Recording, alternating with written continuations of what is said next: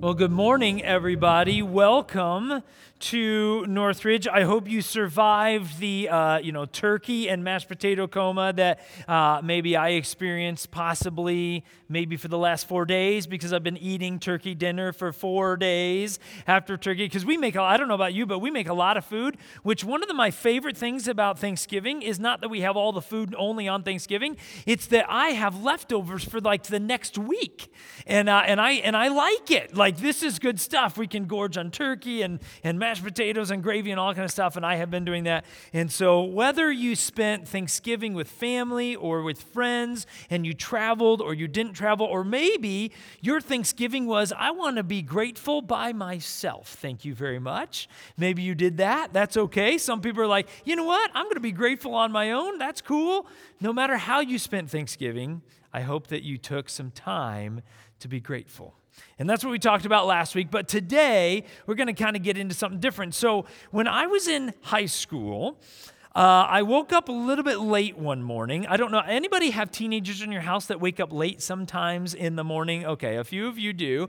All right, so when I was a teenager, I usually did a pretty good job, but this particular morning, I woke up really late. And so I had to rush, I saw the clock, I'm like, whoa, that kind of freak out moment.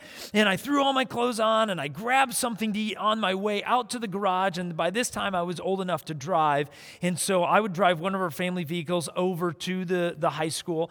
And so I was really late. And so I jumped into the vehicle and I pushed the garage door opener button and I threw my backpack on the passenger seat and I threw my food over there because I was eating on the way. And I just threw the thing in reverse and I started backing out. And everything was good except for 2 seconds later, I heard this intense, squeaky, grinding metal on metal noise. Yeah, that kind of a thing. It was awesome. Sounded a little bit like a horror movie. And what I had done, you guys already probably figured it out, I did not give the garage door enough time to get out of the way before I backed into it. And so, yes, I open my door and I look back and I see that the bottom 2 sections of the garage door are mangled and hanging off of their hinges. They're not going up anymore, right? And I'm also late for school. This is a great day and a great start to the day, right? This was awesome. I'm so excited about this. Now, here's why I tell that story. I don't remember what my parents told me at that moment, but my guess is one of the questions that they had in their head, and it's very possible that they were asking this out loud, but parents, you already know that the question that they're asking, and that question is, what were you thinking? Any parents in the room ever asked that question, either out loud or in your head? What were you thinking? Now, parents, what do we know the answer to that question already is? They weren't thinking. Why do we ask that question? We already know they weren't thinking. And in that moment, I was just in a rush. I was not thinking. I was definitely not thinking clearly, was I? I was not thinking clearly at all. And so this question of what you were thinking, questions point us in a direction, don't they? So if my parents ask, what were you thinking? I'm not saying like, I'm going to give them an answer like, what am I thinking for lunch? Or what am I thinking, No. I know what they're thinking when they ask, what were you thinking? They're not happy with me at that moment. Questions reveal what we're thinking. Questions matter. Questions are important. Questions lead somewhere. They lead to answers. Now, here's why I bring that up. Today, as Laura already said, is the first Sunday of Advent. And what we normally do at Northridge, if you've been to Northridge for any length of time for a Christmas season, what you will know is generally what we do is for the several weeks of Advent leading up to Christmas, we kind of unpack the Christmas story. We talk about Mary, we talk about Joseph, we talk about the wise men, we talk about, King Herod, or we talk about all different things. And we have looked at the Christmas story, I don't know, about 100 different ways it feels like at Northridge since we started. But today and this year, we're going to do something a little bit different. We're not going to really hone in on the Christmas story during Advent. We're going to hone in on the reason for Advent. And you know who that is, right? We're going to talk about the reason for this season, cheesy as it may be, who is Jesus. And the way that we're going to do this for the next several weeks, leading all the way up to our candlelight services, is we're going to ask a very simple but a very important question. And that question is very simply this: who is Jesus? Who is he? Now, my guess is here in this room and online, we know that Jesus, we know a lot about Jesus, right? We know that he died on a cross. We know he was born, came to earth, that he was laid in a manger. We've heard about the stories about Jesus. But the question is, do we know who Jesus is? Do we know who he is? Well, this day and this Advent season, we're going to ask that question. We're going to answer that question. So, the truth is, if you were to go around and ask people all over the world, the vast majority of people would tell you they believe that Jesus is a real person. That he was a guy that lived 2,000 years ago and lived in or around the region known as Israel. Most people in the world would tell you they believe that he's a real guy, that he's a real person that actually lived on planet Earth. But here is where the paths diverge. Where do they diverge? You already know this. Most people don't disagree that Jesus actually existed. Where we tend to disagree with a lot of people is who Jesus is. Who is he? Is he a prophet? Is he a good moral teacher? Is he just a really godly man? Who is Jesus? This is the crux of what separates Jesus for us as followers of Christ and just another good guy for everybody else. So who is Jesus? Well, honestly, I could probably start this morning by telling you who I think Jesus is, but you guys probably would already guess what my answer would be, right? You would probably already be able to guess what I would be able to say and some of the things I might mention. And so we could start with what Pastor Brent believes Jesus is, who he is. Or what I could do is maybe I could throw out some biblical scholars out there for you. And I could tell you the biblical scholars. And maybe I could quote some archaeologists who have been in Israel and they've dug up artifacts. And they could tell you who they think Jesus is. Or we could look at professors or pastors or mainstream media and we could talk about who they think Jesus is.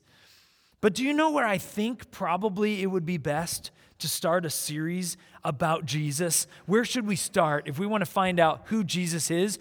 Whose opinion should we maybe look at first? Probably look at Jesus's.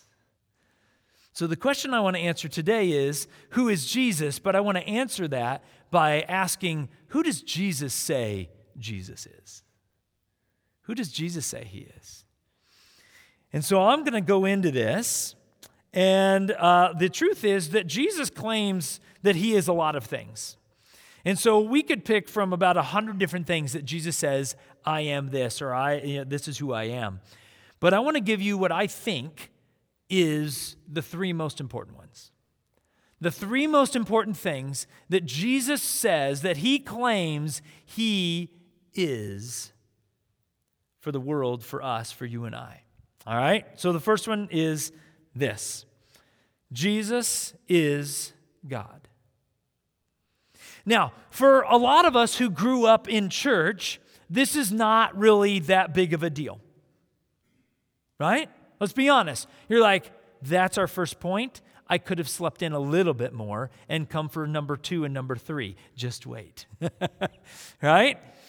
Because you're like, I already knew this. I already get this. Jesus is God. But the truth is that I don't know that we fully understand how big of a deal that is. Jesus is God. Jesus is not close to God. Jesus is not like God. Jesus is not godly. Jesus is God in the flesh. Let me give a couple examples of this. So there was one day that Jesus was teaching at the temple, right? And he was teaching this large group of people, and he's talking to them, and all of a sudden the people are realizing, okay, this guy really has something to say, and we are kind of thinking he might be, somebody that's really important, and so we need to find out. And so you know what they do? Remember what I said about questions? Questions are important. Questions matter. Questions lead somewhere. This group of people that Jesus was talking with at the temple, they ask him a question. So let's pick it up there. John chapter 10, starting with verse 24. The people surrounded Jesus and asked, "How long are you going to keep us in suspense? If you are the Messiah, tell us plainly." This is Jesus' answer. Jesus replied, "I have already told you, and you don't believe me. The proof is the work I do in my Father's name. But you don't believe me because you are not my sheep. My sheep listen to my voice. I know them, and they follow me. I give them eternal life, and they will never perish. No one can snatch them away from me, for my Father has given them to me, and he is more powerful than anyone else. No one can snatch them from the Father's hand. The Father and I are one." Now, I want to focus on that last statement that Jesus makes. He answers and says, "But you don't understand. I've already told you that I'm God. I've already told you that I'm the Messiah. But now I'm going to tell you again in a different way that I and the Father and I, we're one." Now, some of you might look at that phrase and you go, "But Jesus didn't say, 'I am God.'" That's what some people want Jesus to say there. I am God. But the fact is that when he said the Father and I are one, he didn't mean that like we're unified. He meant that they are the same. Jesus didn't mean we have a close relationship. We're good. God and I are good. No, he meant I am God. The Father and I, Father God and I are one. We're one in the same God.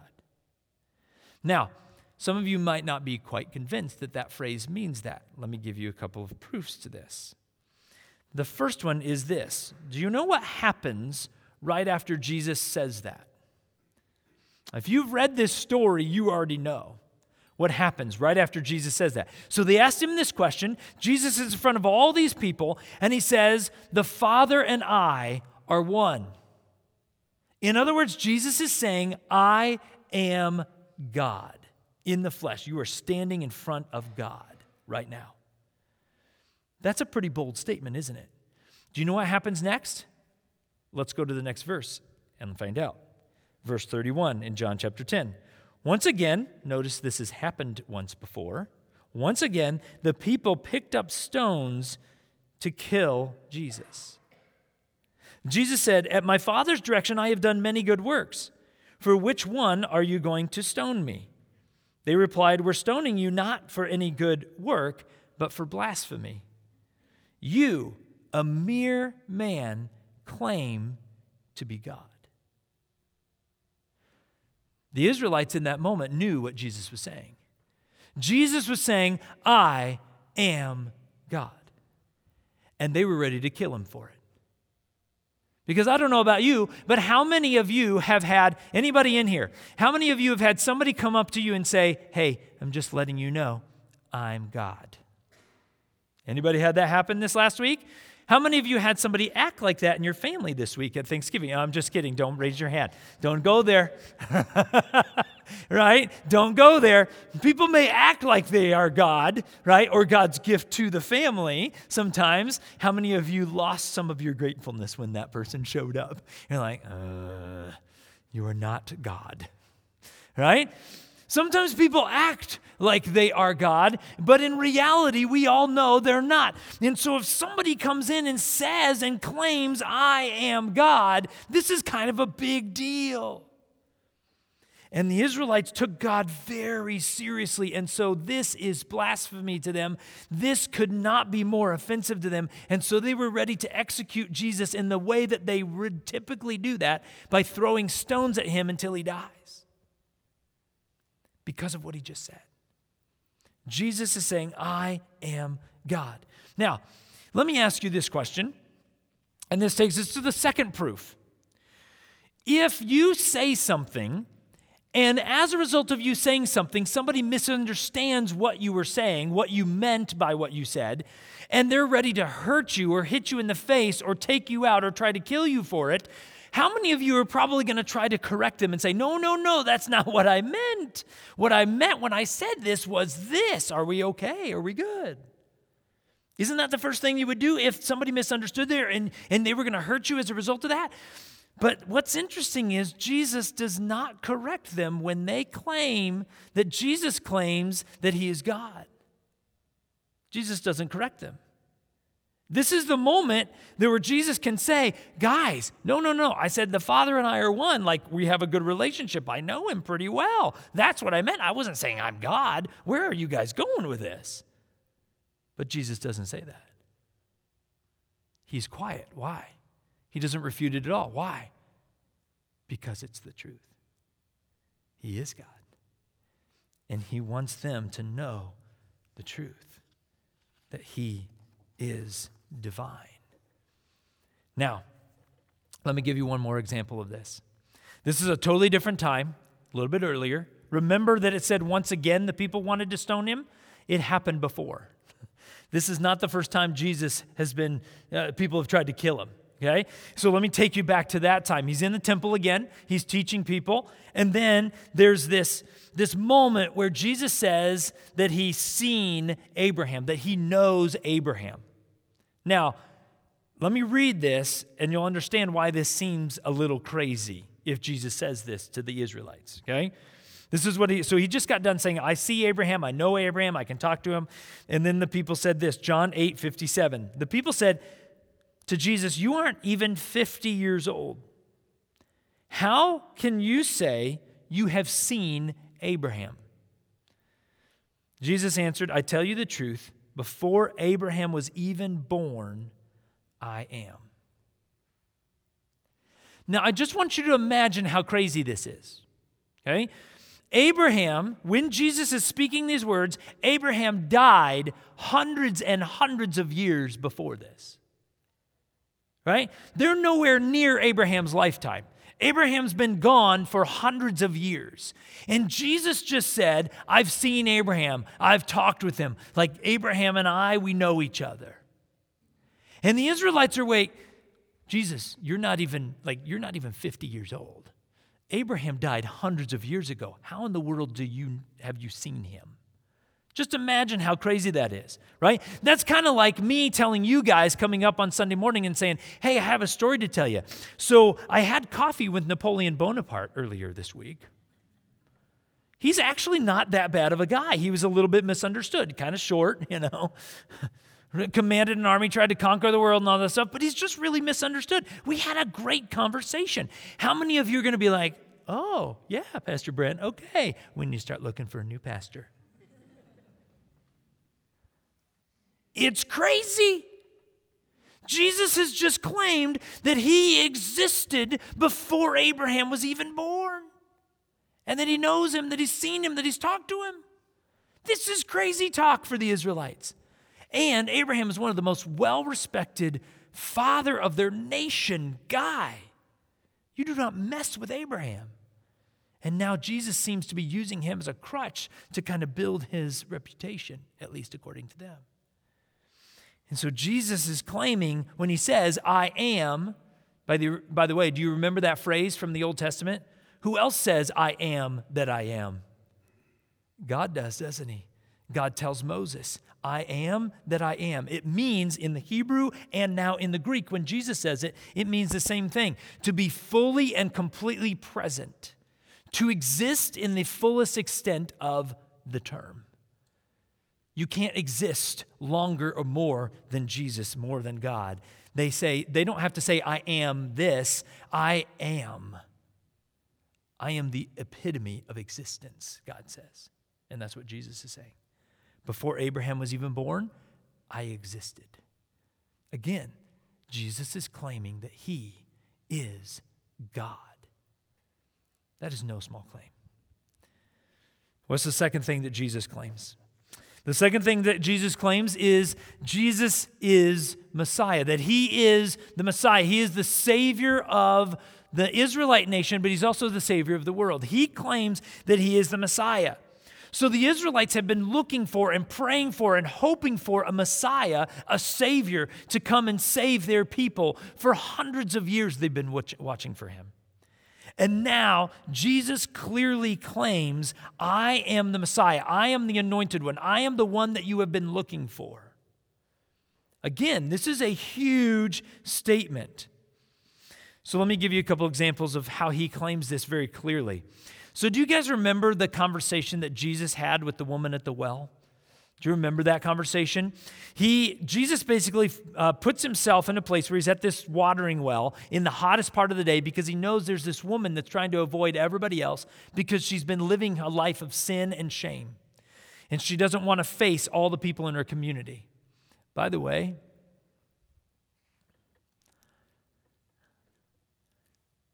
there are a lot of people in our community that are hiding because of their shame. There are a lot of people, they may not be the woman at the well that's going in the hottest part of the day because she wants to avoid all the stares and all the looks and all the comments. But let me just say that in our day and age, all we've done is we've nuanced our shame building a little bit more so that it looks better on people. But let's just be honest, it's still the same stuff. It's still shame. And there's a lot of people hiding in our community from shame. And what our goal as a church is to help bring Jesus to them so that they know that there is somebody that sees them for who they really are and who they can really be, and that loves them unconditionally. And so Jesus meets this woman at the well because he has something important to say to her. And at the end of the conversation, she realizes this is a guy who knows stuff. Like Jesus has already said, I know who you've been with. I know you've been married this many times, all these different things. They've had this long conversation. And then at the very end, she realizes, okay, this guy is a prophet or something. He knows stuff about me that only a prophet would know. And so this is the statement that she makes at the very end of the conversation. John chapter 4, verse 25. The woman said, I know the Messiah is coming, the one who is called Christ. When he comes, he will explain everything to us. Then listen to what Jesus says. Then Jesus told her, I am the Messiah. Imagine this moment. This woman who has been shamed by the rest of her community over and over again. That's why she's at the well in the middle of the day. Nobody has given her the time of day. Everybody knows she's lived a life of sin. She's messed up. She should live in shame. That's what the community's been communicating to her whole life. And she's avoiding them. That's why she's at the well. And Jesus comes into the midst of that. And at the end of the conversation, Jesus says, I am the Messiah. Of all the people that he reveals first that he is the Messiah to, he chooses this woman at the well. This is an amazing moment. Jesus says, I am the Messiah. Now later on, Jesus will claim basically the same thing without saying the word Messiah. You guys remember Thomas? What do we say when somebody doesn't believe something?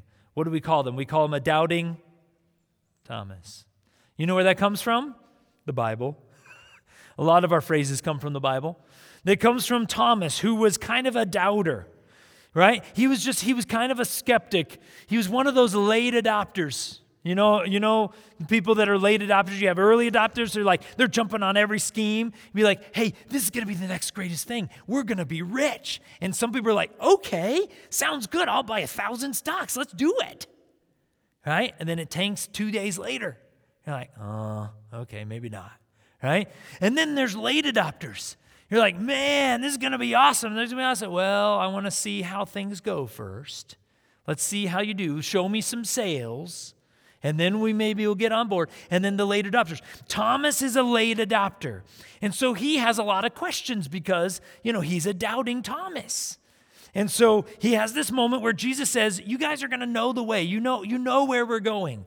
And Thomas, apparently, he didn't know where Jesus was going. And he asked the question. John chapter 14, verse 5. This is what Thomas says. He says, no, we don't know, Lord.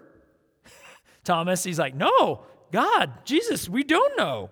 We have no idea where you are going. So how can we know the way? And then listen to what Jesus says. Jesus says, I am the way, the truth, and the life. No one can come to the Father except through me. In other words, Jesus is God. Jesus is the Messiah, the Savior of the world.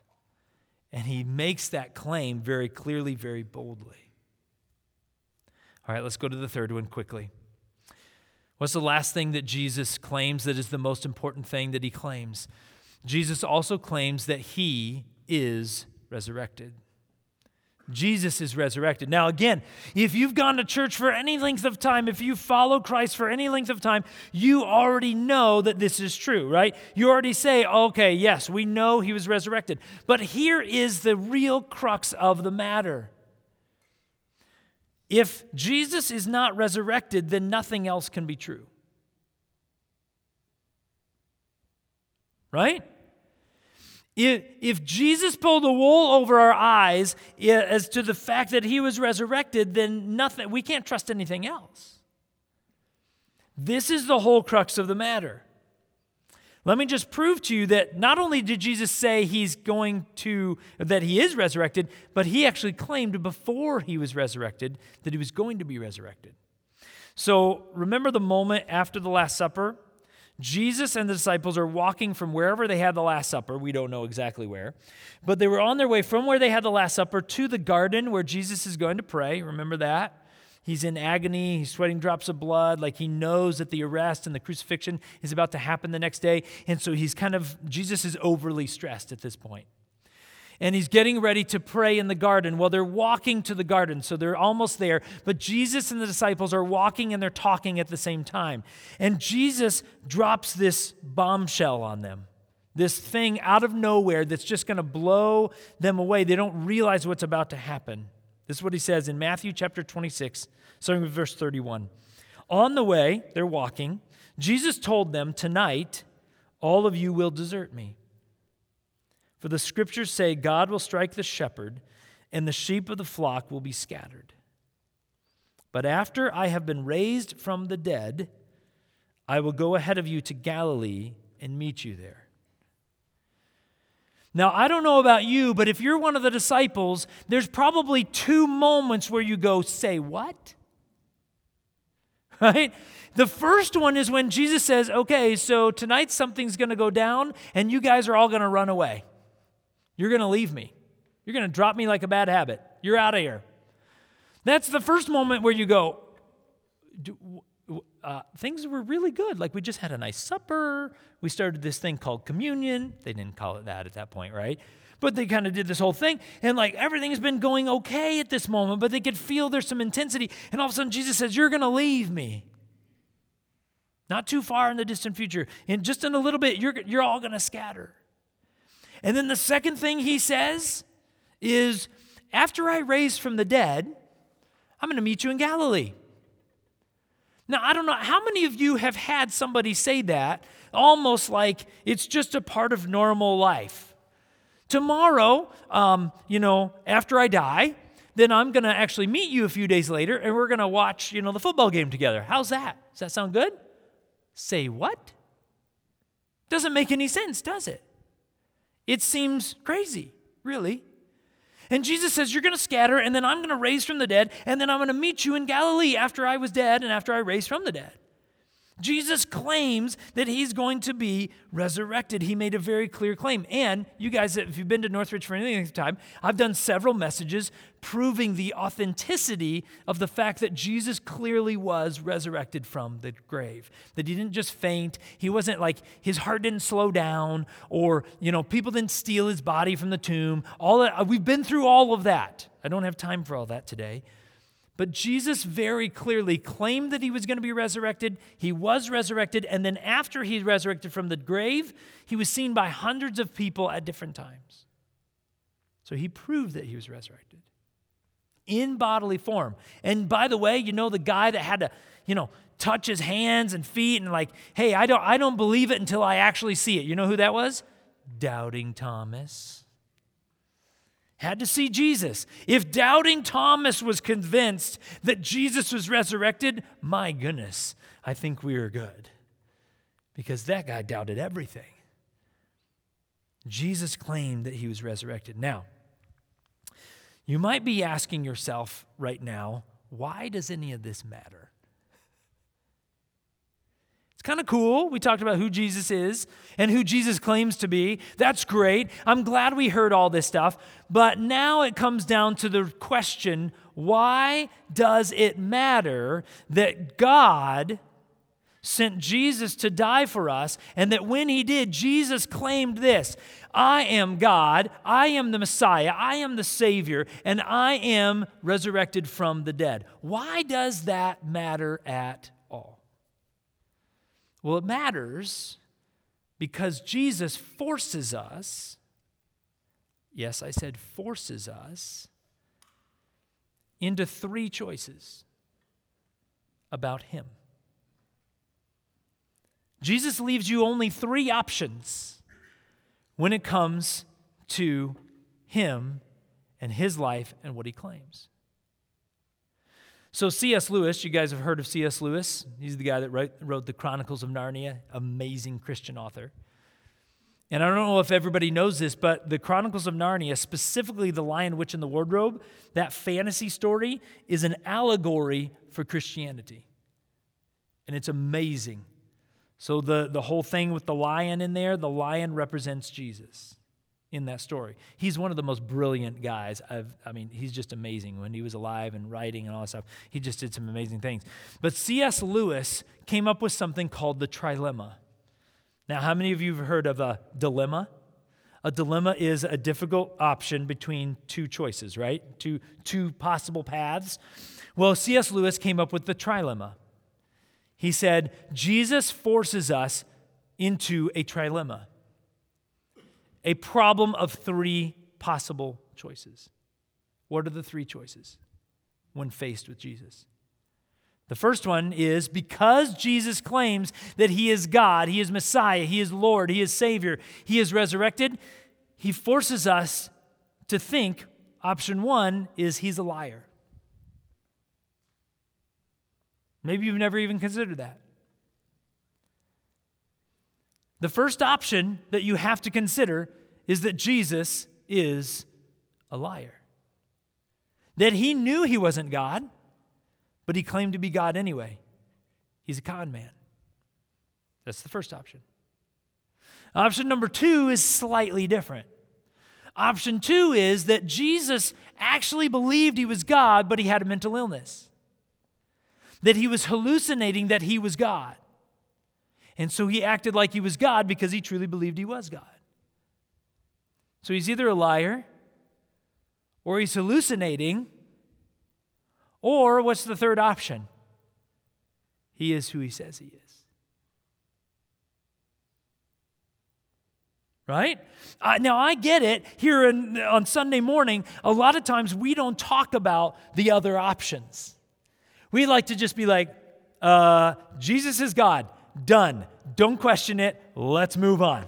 There's the door. Right? Sometimes in church we like to act like we know, and this is why, and this is how, and this is the thing, and we kind of do that. And we don't like to throw out the options. But the truth is that Jesus forces us into these three choices. He does not give us any other options. There are no other options. You might be trying to come up with some. There are no other options. You know why? Because Jesus himself claimed to be God. Let me prove this to you. What if a few months from now, I stand up on this stage, on this platform, and I start to claim, hey guys, God just revealed this to me, but guess what? I'm God. What do you know? I didn't even know that. I'm God. I'm the Messiah. I am the chosen one who's, you talks about Jesus returning. I've returned. And he wears plaid. Isn't that cool? Wow. I'm God. Isn't that great? So you just need to believe in me and you can have forgiveness of your sins. Now, here's the truth. If I start claiming that, what are your three options? for me as your pastor? Number one, you can kick me out because I'm a liar, right? You all know you're not God. We know that. Like, you're so far from God. We know you're not God.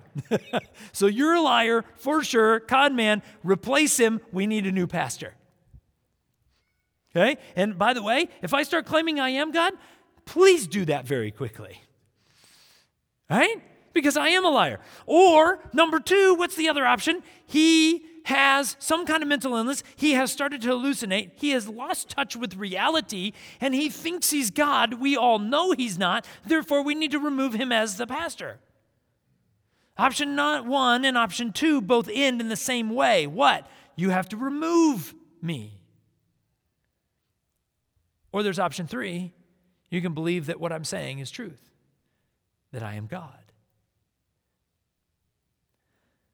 Well, thankfully, I'm not God. I'm not Jesus. Nor will I ever claim to be. But Jesus does claim to be God.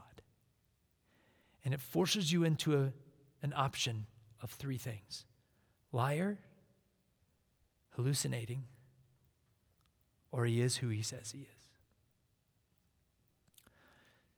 You can't choose Jesus as a good moral teacher. You know why you can't choose that? Because Jesus didn't say that he is one. You can't choose Jesus as some guy who dictated some of this book and we can believe some of it. Jesus doesn't leave that option open to you. So you're either going to believe it or you're not going to believe it, but you can't go part way.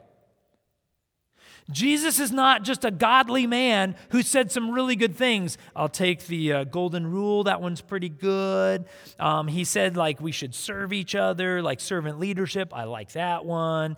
All this other stuff, though, I don't know. Jesus didn't leave you that option.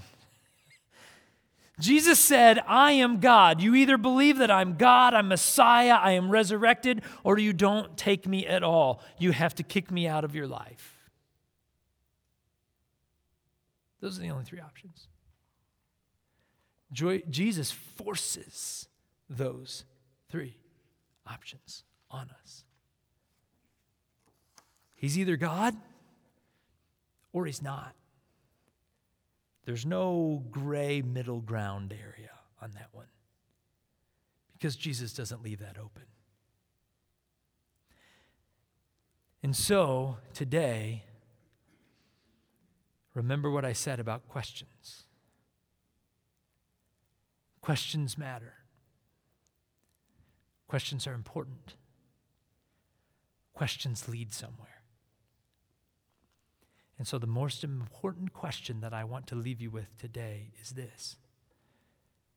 And I mean this very seriously when I say you should wrestle with this question for you. If your parents believe this, but you don't, you haven't wrestled with this question. If you go to church because it seems like the right thing to do, but you're not sure where you're at, you have to still wrestle with this question. If you're not sure where you stand on God's word, on what you believe about God's word, then you've got to wrestle with this question. And the question is very simply this: who is Jesus to you? Not to your parents, not to your kids, not because you're supposed to, not because you were brought up to believe that. Who is Jesus to you? What do you believe about who Jesus is? Because your answer to that question dictates everything you do in life, doesn't it? How you treat people, how you're going to approach eternity. What you believe about Jesus is literally everything. Everything. When we pass from this life into the next, into eternity, that's not the time where we get to kind of figure this out. It's not. Now is the time to wrestle with the question, who is Jesus to you? This is why Christmas exists. This is why this Advent season exists, is because Jesus came into our midst. Emmanuel, God with us, so that we could relate to him and understand that God loves us and will do anything to help us realize that he is God and he can do anything for us. So who is Jesus to you? Let's pray.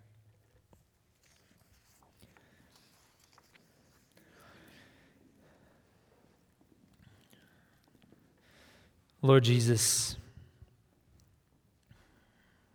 you are Lord. You are Savior. You are Messiah. You are God. You claim that you have ultimate power over every aspect of this life. You claim that you are God, that you are resurrected from the grave, that you defeated sin on the cross and you defeated death by resurrecting from the grave. You leave us no other options but to call you a liar or a hallucinator or Lord. And so today, as the people that are in this room or listening online, watching online, I pray that you would impress upon them the truth of who you are. May they ask this question honestly: who is Jesus to them? And may your answer to them be, I am God, but am I God to you? Am I Lord? Am I Savior to you? Am I the Messiah to you? Did I resurrect from the grave for you? Did I die on the cross for you? Because until it gets personal, it's not real. And so I pray that you would help us to wrestle with that question. Who are you, Jesus? To each one of us. And may we come out on the other side of that knowing, believing, understanding even that you are God, that you are good, that you are our Messiah, our Savior, our Lord, and that you went to the cross to die for us, and you defeated death by resurrecting from the grave for us as well. You made the way for us. Help us to take it. We pray this and ask this in your name, Jesus. Amen.